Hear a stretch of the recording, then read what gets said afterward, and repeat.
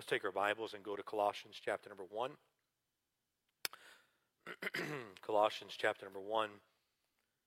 I have anticipated starting Colossians for some time and excited about being here already.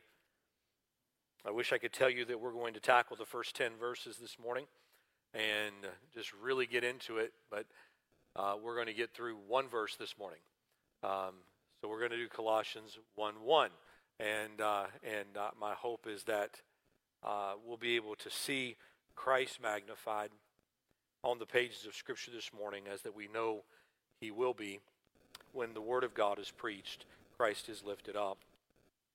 So if you found your place there in Colossians chapter number 1, let's read verses 1 down through verse number 14 of this first chapter this morning, and let's stand together in honor of the Word of God.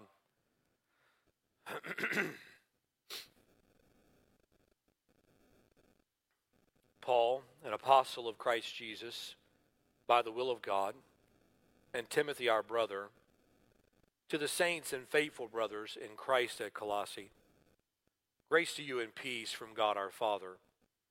We always thank God and the Father of our Lord Jesus Christ when we pray for you, since we heard of your faith in Christ Jesus and the love that you have for all the saints, because of the hope that is laid up for you in heaven. Of this you have heard before in the word of the truth, the gospel, which has come to you, as indeed in the whole world it is bearing fruit and increasing, as it also does among you since the day you heard it and understood the grace of God in truth. Just as you learned from Epaphras, our beloved fellow servant. He is a faithful minister of Christ on your behalf, and has made known to us your love in the Spirit. And so from the day we heard, we have not ceased to pray for you, asking that you might be filled with the knowledge of His will and all spiritual wisdom and understanding, so as to walk in a manner worthy of the Lord, fully pleasing to Him, bearing fruit in every good work and increasing in the knowledge of God. May you be strengthened with all power according to His glorious might, for all endurance and patience with joy, giving thanks to the Father who has qualified you to share in the inheritance of the saints in light. He has delivered us from the dominion of darkness and transferred us unto the kingdom of His beloved Son, in whom we have redemption, the forgiveness of sins. Let's pray together this morning. Father, we ask you to add your blessing now to what has been read. And Father, we know for a fact this morning that we need to hear from your word. That, Lord, if we gather this morning to hear from the voice of a man only, or we've gathered in vain. But, Lord, we believe that when the word of God is preached, the voice of God is heard. And, Lord, we ask you this morning that you would give us eyes to see and ears to hear and a heart to receive the word of God this morning. And, Lord, thank you for your mercy to bring us here again another Sunday. It's in the precious name of Jesus we ask it. Amen. Be seated there. Of course, we are excited about our ladies' ministry. They've had a retreat this weekend, and so many of our ladies are away on a retreat, and they're finishing up this morning, and so we want to think of them prayerfully as they wrap up their last session this morning and travel back home today, asking God to give them safety, and appreciate all the work that has gone into that. So now we begin the book of Colossians. And my hope is that in the weeks to come we'll gain a little more ground than one verse at a time. But I hope to be able to walk through these pages of Scripture and be an encouragement to you from the Word of God. Colossians was written to the church in Colossae somewhere around 61 to 63 A.D. Colossae would be located somewhere in western Turkey, what is today western Turkey. Paul is writing from prison. He's a prisoner in Rome. We learn that the timing here is that he's writing this book, and he's writing Ephesians and Philemon and these other prison epistles. He's writing to this church at Colossae from prison, which I think takes on a unique insight when he says he is the apostle by the will of God, that he understands that even his imprisoning was of God. That he's not lost in this midst, and we saw that last week, how that God's providence is not caught by surprise, but that he has purpose in the midst of every struggle. Paul is writing to this church, Ephesians, if we look at the comparison between Ephesians and Colossians, if you laid these two books out side by side, you would see a lot of similarities. Ephesians is going to start in a lot the same way with big words about who Christ is and what redemption is. And all of the epistles are laid out with the idea of what we need to know, what is true, what is our doctrine, and then what we need to do in light of that, and how we act in light of this. And so we never work for victory, we work from victory. We never work for completeness, we work from completeness. And that we understand what we've been given in Christ is why we can work this out in our daily life. And Colossians is going to lay it out the same way. 1 and 2 gives us the big picture of who Christ is, and 3 and 4 gives us now what do we do about it, and how do we walk this out. Ephesians would talk to us about the body of Christ, and Colossians talks to us about Christ being the head of the church, and Philemon then would be the third epistle in this chain that then tells us how to live out Christ on a daily basis, and how that we lay down what others have done against us, and how that we forgive and we accept and we bring into a community. J. Vernon McGee tells us that Ephesians starts with the church and works its way up to Christ, whereas Colossians will start with Christ over all things and work its way down to being the head of the church. And he shows us the picture almost as if Ephesians was looking at this, Colossians backs up and gets a bigger picture of who Christ is and how that he is not only the firstborn from the dead, but he's the firstborn of creation, that he's the creator of all things. And so we see it in big picture of his dominion over all. And so as we walk through these pages here, Paul has never visited this church, and that's important for us to remember. Paul did not start this church in person, but probably because of his ministry and the spread of the gospel in the region, this church was planted. Very likely Epaphroditus had come, or Epaphras, rather, I'm saying that name wrong. Epaphras had come, heard Paul preach, and he had gone back there to Colossae and was ministering and planting this church now in Colossae. And he sends word to Paul of how things are going, and they hear this message. Chapter number 2 gives us the insight of Paul having not visited them, and he says in verse number 1, "For I want you to know how great a struggle I have for you, and for those at Laodicea, and for all who have not seen me face to face." He goes, we've never met in person. And yet Paul is writing to this little, and some would even argue by this point, insignificant town, an insignificant city. It was not the metropolitan area that other towns would be. It would not be the hub of interest, but kind of an out-of-the-way place. And he writes to this place, and the Bible says that he has a heart for them. There's a deep concern for them. The word here, struggle, that he gives is literally the word to agonize for. He said, I'm agonizing over you. I want to see Christ formed in you. I want to see you being mature and built up in him. This largely Gentile church is there waiting. This letter is largely a preventative letter also. It's a mild but firm correction to the church at Colossae. In contrast to Galatians and 1 Corinthians, Paul is not immediately jumping into his correction or even his addressing of the false teaching that has come. If you remember Galatians, he opens that book up by saying, I marvel that you're so soon removed. He gives no commendation to them. He gives no word of encouragement. He said, hey, what's your problem? Why have you messed with this? And he said, as a matter of fact, if anybody preaches another gospel than what we've delivered to you, let him be accursed. And he comes off very strong at Galatians. Here in Colossae, he comes in with a grace-filled greeting, and he comes in with a heartfelt understanding of what the church believes and what they need to know. And I was talking with Pastor Caleb this morning, and he reminded me of the sandwich method. That's what the Apostle Paul is using in this, is he gives them an encouragement at the beginning, and he gives them some loving encouragement at the end, and in the middle, he gives them the instruction they need, and he sandwiches it together. And so that's what we see unfolding, and what we'll see unfolding. The main heresy appears to be a derivative or a precursor to the full-blown heresy of Gnosticism. Gnosticism is not something we throw around, but it's still very prevalent in our day.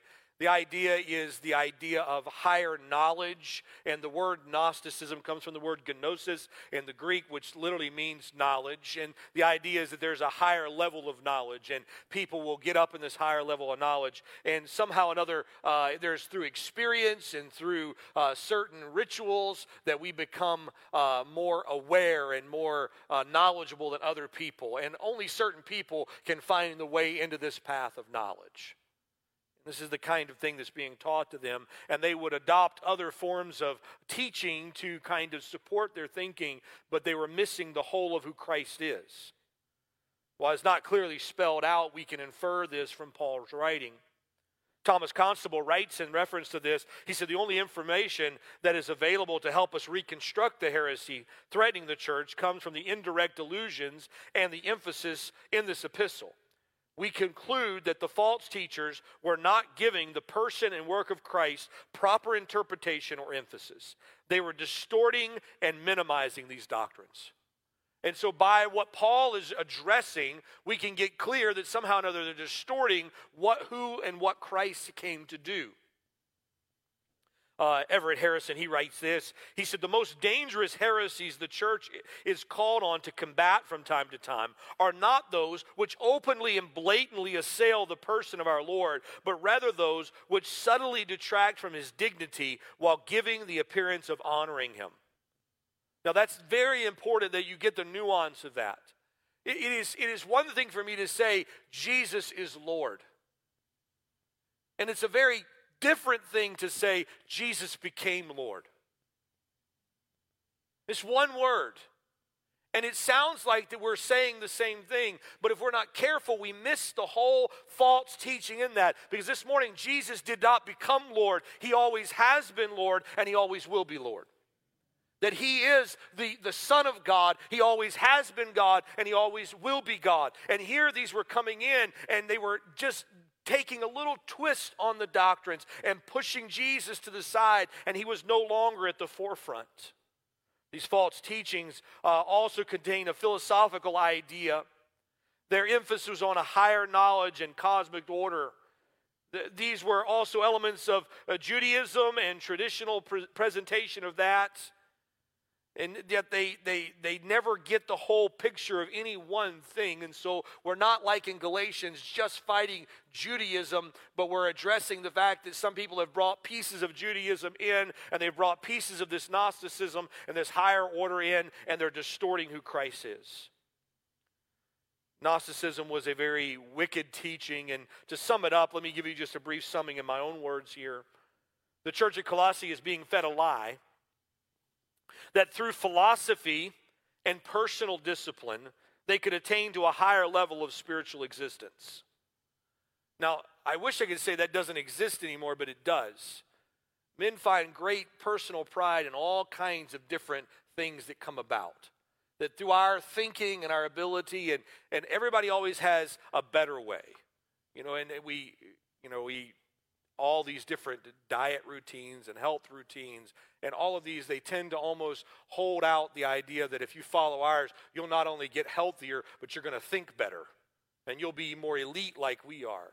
An ad came across one of the social media accounts I have a few weeks ago, and in the ad it was talking about, you've always been told to eat fruits and vegetables, but guess what? You can't trust the fruits and vegetables at your grocery store. They're all messed up. And I'm like, man, where can you eat anymore? Nothing.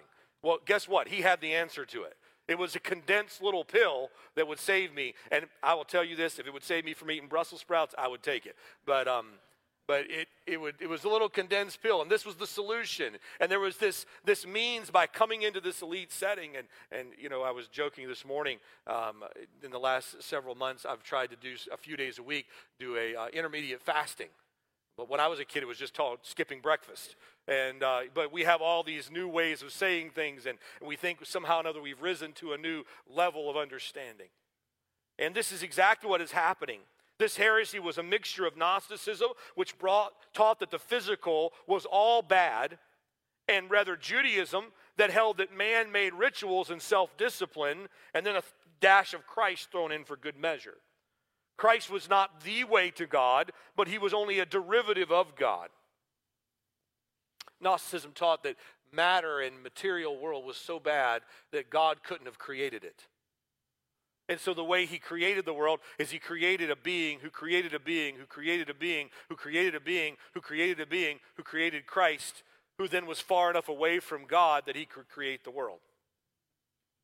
And it was this crazy misunderstanding of how God had made everything from the beginning.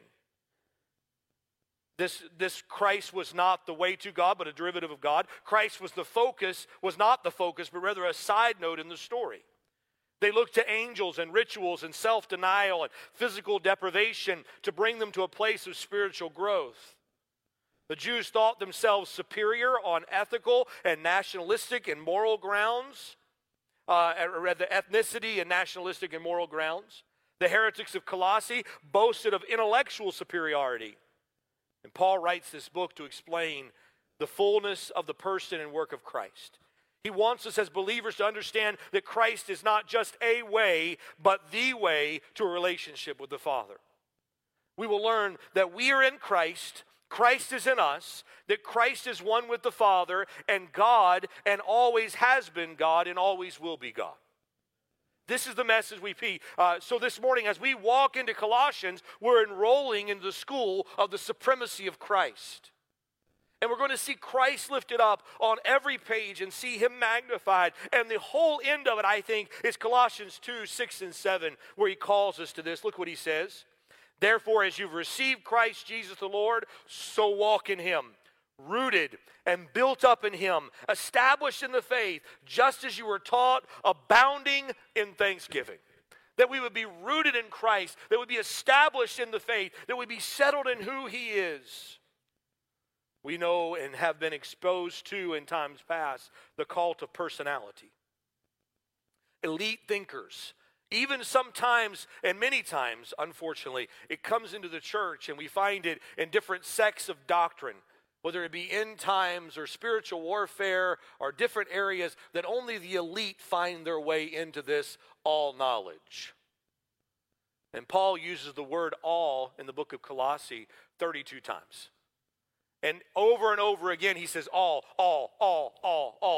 wisdom, all power, all knowledge, all people. And he's calling all believers as saying that we have access to the information that we need to live the Christian life. It is not the people that are the spiritual leaders up here and everyone down here.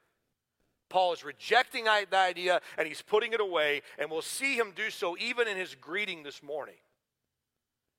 Paul is not about elite thinking. He's not about being an elite person, but he understands that he is the chiefest of sinners and that the gospel is the answer for him and it's the answer for you.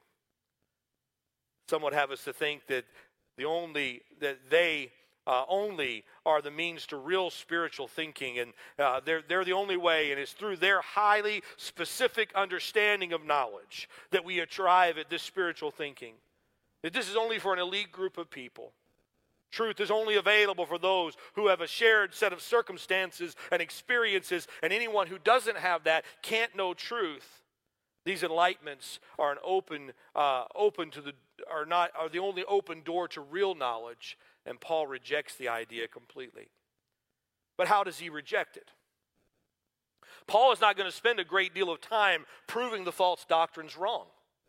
We're not going to find him taking and saying, well, here's why you don't pray to angels, and then he gives us, 15 verses on why we don't pray to angels. He's not going to give us a message on why we don't give ourselves to self-denial and self-depriving of our bodies, but he's going to give us a statement of, hey, that's not going to work real well, and then he moves on with the argument. He doesn't linger on the false teachings. And can you imagine this morning if somehow or another we tried to make a list of all the false teachings that ever have been and are present today, and we put them on a list, and we just decided we were going to go through and disprove each of them? How long we would be just doing that? Going through and finding all the permeations of false teaching that have come up in the church through the years. But Paul doesn't have that direction for how to address it. Paul will not spend a great deal of time proving false doctrine wrong, but what he will do is preach Christ true. And when he lifts up Christ, it makes the difference. You imagine a glass sitting here on our table, just a regular glass that you would have at dinner. And I'd ask you the question, how do you get the air out of that glass without breaking it? We might look at it and think, oh, I don't know, you could use a vacuum and maybe it would bust or collapse. But one simple way of getting the air out of that glass is to fill it with sweet tea. Amen? And all the air is gone now because it's filled up with something else. And by the way, if you want to get the heresy out of a church, fill it with Christ. Fill it up with Jesus Christ. If we want to get the false teaching out of our own heart, the lies that the devil would tell us, fill our hearts with Christ. We must fill our hearts and minds with the Lord Jesus Christ. John Calvin writes of this epistle. He said, if we express it in one word, Colossians is distinguishing the true Christ from the fictitious one. And that's what we'll do in the book of Colossians as we see it. If we lift up Christ alone, then all that does not line up with Christ fails the test of orthodoxy, because now we have a standard for who Christ is. Now we know what Christology is. That's the study of Christ, the doctrine of who Christ is. And we lift him up and have him high and lifted up, and everything that assails against that doctrine that is not measuring up falls aside, because we see Christ for who he is. So, verse 1. Paul writes this text to us. Paul is the Greek form of the name Saul. Most of us know Saul's background. Most of us are familiar with how Saul was the persecutor of the church. He was a Pharisee of the Pharisee. He was one that had done this work for many years of chasing down those that were preaching the way. And he's saying, I'm going to find them, I'm going to put them in prison, I'm going to execute them. You know the account of Paul going and taking, the Bible says that they cast their garments at the feet of a man named Saul. They took up stones and they stoned Stephen, one of the first deacons in the church. And as Stephen lay bleeding out and crying out to the Lord Jesus, Saul stood there giving assent to his death. Of course, you know the account that we move just a few pages further in Scripture. And Saul has letters from the high priest, and he's going to Damascus. And as he's on his way to Damascus, a light shines from heaven and strikes him down. He falls to the face. He's blinded by the light. He hears a voice from heaven, Saul, Saul, why persecutest thou me? Who art thou, Lord? I am Jesus whom thou persecutest. Paul's like, I don't know who you are, but whoever you are, you're Lord. He acknowledged that. He said, I am Jesus. Why are you kicking against the pricks? And of course, we find Paul going then into Damascus, blinded. He hears the message and is baptized. The scales fall off his eyes. And then just a few days later, he's proclaiming Jesus that once he destroyed. He's magnifying the Lord Jesus Christ. And you talk about a transformation. This all happens in just a short order, where Paul goes from the one on his way to Damascus to persecute Christians to finding him holding small groups in Damascus and magnifying the Lord Jesus Christ. So, Paul then comes back to Jerusalem for a time. Can you just imagine with me just for a moment that the church came under persecution? And one of our deacons was preaching publicly, and they drug him out and executed him in the street. And we knew who was in charge of doing it. He was the ringleader for it. And then he shows up on a Sunday a few months later and wants to come in and sit next to you and worship. And that's exactly what the Apostle Paul had done. And now he shows up on a Sunday morning to worship with the church at Jerusalem. And like you would be and like I would be, everybody was a little nervous about that. Barnabas very wisely puts his arm around Paul and says, hey, let's go to Antioch for a little while. They go up to Antioch, and God takes him through a time of teaching and instructing. And then we get to the account of Cornelius, when the gospel came to Cornelius, and Cornelius was a Gentile. And now the door is open wide to the Gentiles here in the gospel. And the Bible tells us that Barnabas was there. And it just makes this statement, and Barnabas went and got Paul, basically. It's like Barnabas like, I know the guy for this job. I'll be right back. And he runs to Antioch, gets Paul, brings him back, and then they send on a missionary journey. And Paul goes, and the rest is what we know to be history, as he goes with this ministry to the Gentiles. The gospel is spreading. Now, just as an FYI here, God did not change Saul's name to Paul. Paul is the Greek form of the word Saul. And I think often we get that confused because we see the name transition. God changed Abram's name to Abraham and Jacob's name to Israel, and we see that happen, and Sarai to Sarah, and we see those changes happening. But in this account, that's not what happened. We just see Paul using the Greek version of his name in his writings as we go forward, because he had a ministry to the Gentiles. And so here he goes, Paul. Now, it's interesting to me that we see this expounded story, and this is the beginning of where we go, and what is the contrast between what we know to be true about Paul and the next line we have in the text, an apostle of Christ Jesus. Now, that's a miracle right there. Paul, the persecutor of the church, an apostle of Christ Jesus. Now he is the sent one. He's the one being sent, not of his own commission. Paul would not one day wake up and say, you know what, I think I'll go do this. No, God called him. God has sent him to do this work. He is the apostle of Christ Jesus. Paul gets out in front of the whole thing, and he says, this is who I serve, and this is where my loyalties lie. I belong to the Lord Jesus Christ. I am his, he is mine, and I'm striking my colors with Christ Jesus. Then he says, by the will of God. We mentioned this earlier. Paul writes this while in prison, yet he sees his calling and circumstances of God's will. He understood that God had called him to be an apostle, a sent one. And Paul the apostle, by the will of God, is going with the gospel to this lost world and preaching to people, and even these people he's writing this letter to who he had never seen. Paul is not a self-made man. Paul was not one that had put on airs and had built himself up. As a matter of fact, Paul understood who he was before Christ and who he was now. And what did he say about himself? He said, yes, I was of the Jews, born of the tribe of Benjamin, circumcised the 8th day of the tribe of Israel. And he said, of the tribe of Benjamin, rather. And he said, I was a Pharisee of the Pharisees. Concerning zeal, I persecuted the church. And he went through all of these things that were his pedigree of how awesome a man he was and how intellectual he was. But when he comes face to face with the doctrine of Christ, he doesn't exalt himself and say, hey, and if you want to find out all there is to know about Christ, you need to learn what I know. No, he says, I count all those things but loss for the excellency of the knowledge of Christ. All of that is wasted. All of that is nothing because I want to win Christ. And he puts it all aside and he says, Christ is all.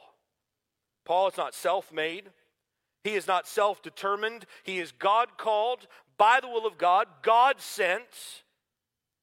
And we are all this morning debtors and beggars that through Christ are now made citizens and fellow heirs. And so then we come to the last little phrase of our verse this morning. And Timothy, our brother. Timothy, our brother. So Paul gives dual authorship to this book. Now, if you had asked me who wrote the book of Colossae, I would have said Paul wrote it. How many of you would have been there too? You would have just said Paul wrote it? All right. You wouldn't have, the rest of you are like, no, we knew Timothy wrote it too. Yeah. You're like, okay, all right. You're elitist, I guess, right? The fact is, if you'd asked me, I would have said Paul wrote it. And yet Paul very clearly says here, Paul, an apostle of Christ Jesus by the will of God, and Timothy, our brother, to the saints. Paul and Timothy are writing this together. Paul gives dual authorship of the birth. It comes with one mind and one voice, and we believe and know to be that it is inspired by God, that the very words we have were given to us by God, and we can know this is the word of God. And he says, Timothy, our brother. Now, this is not out of the norm for Paul to open a letter this way. Romans, Ephesians, 1st and 2nd Timothy, and Titus are the only epistles that Paul says, I wrote it. Paul by himself. He opens a letter by just saying Paul. But then when we get to 1st and 2nd Corinthians and Galatians and Philippians, Colossians, 1st and 2nd Thessalonians, Philemon, he includes someone else that's with him. And often he's saying, Timothy, our brother. Sosthenes writes with him, and he calls these different men, and he calls them by name. And I think it's important to understand here that as Paul, yes, is writing this word, he is not the originator of the message.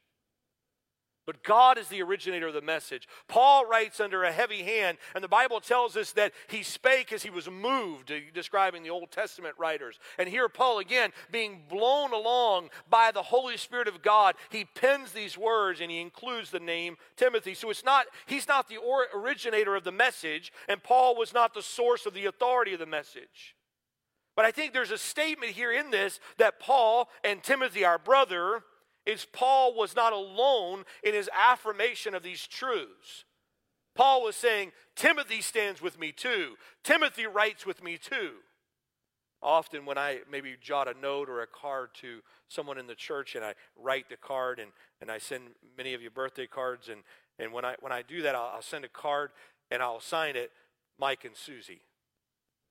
Susie never penned any of those words, but I still would credit her with that because I'm saying she stands with me in this. And we say amen to this together. And she likewise, when she sends a note, she might sign it, Susie and Mike, and we're saying we stand together in this. And I think the same kind of thing with maybe a little more weight, Paul is saying, and Timothy says this too. Timothy's standing with me. You know, I'm saying this morning, I believe truth is worth standing alone for. If need be, let's stand alone.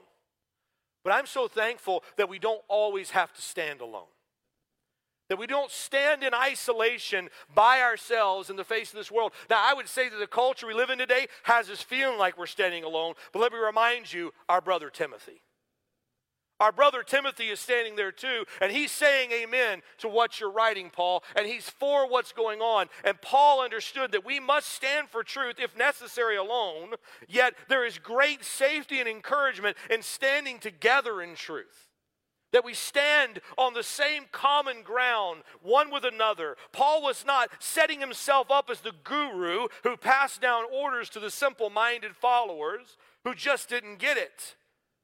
But he was saying, Timothy also says this, and he's our brother. Our brother is speaking this. He's demonstrating the power of the gospel, that regardless of our role that we hold in the church. Now, the roles are important. Paul held the office of an apostle, and that authority was not anything to be scoffed at. And yet Paul also understood that even as an apostle, he was also a brother in Christ.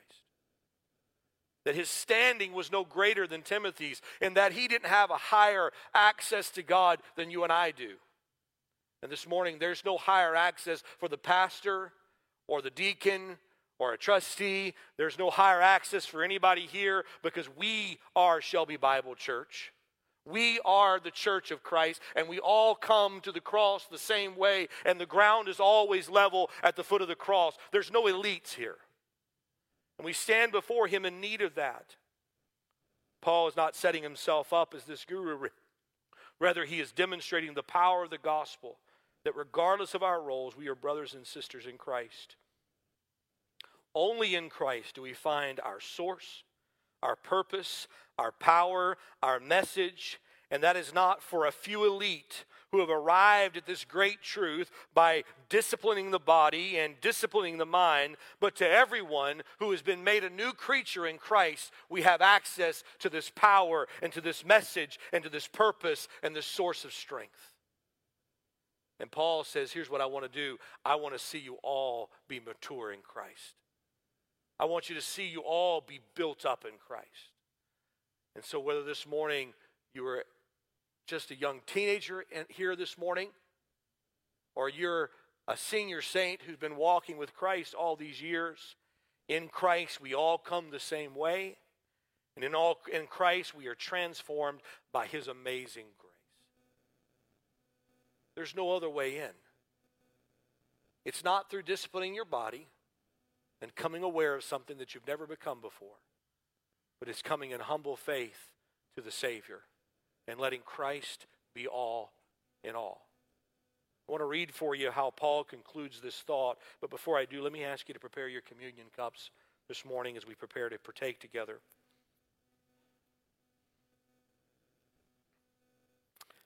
Just so the PA booth will know, we're going to go to Colossians chapter 2, verse 13, and we're going to read there through verse number 15.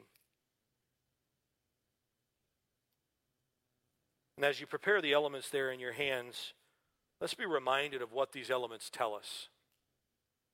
What do they remind us of? They remind us of the fact that there is only one way in. And everyone here comes in the same way, through the broken body which the blood represents and the shed blood which the cup represents. That we come in understanding that we were guilty, we were sinful, unholy, and yet a loving Savior took our sins and died in our place. Look what Colossians 2:13 through 15 says. And you who were dead in your trespasses and with uncircumcision of your flesh, God made alive together with him, having forgiven all our trespasses, by canceling the record of debt that stood against us with its legal demands. This he set aside. How? Nailing it to the cross. He disarmed the rulers and authorities and put them to open shame by triumphing over them in him. It is through Christ we come. This nailing to the cross. You're guilty of a crime in Rome. They would take a handwriting of your crimes and list them. And whatever means you were to be executed by, they would nail it to your cross. They would nail it to a post as a public notice. This is why he's dying. And over our cell door it read, guilty of high treason against a holy God. And he took our charges and nailed it to his cross. He paid our price. You know where that puts us all? On the same level. All have access by grace through faith into Jesus Christ. And so Paul says, don't forget it. Remember, this is my body, which is broken for you. This do in remembrance of me.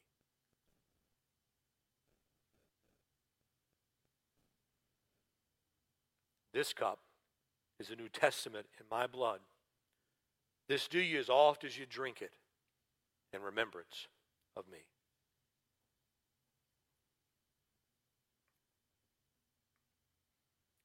And the message of Colossians begins, we are all brothers and sisters in Christ. And so our hope as we walk through the next several months together, that on every page and in every verse, we'll see Christ magnified. See him lifted up over and over and over again. Let's pray together this morning. Father, we thank you for your word. Lord, thank you for the work you're doing in us and through us already. Father, I pray that you would take the song we're about to sing and, Lord, the message of it and drive the message of the sermon home even deeper. Thank you for every part of what today is represented. We'll just give you the glory and the praise for what you're doing in us. Let Christ be lifted up. It's in his precious name we ask it. Amen. Let's stand together if we could.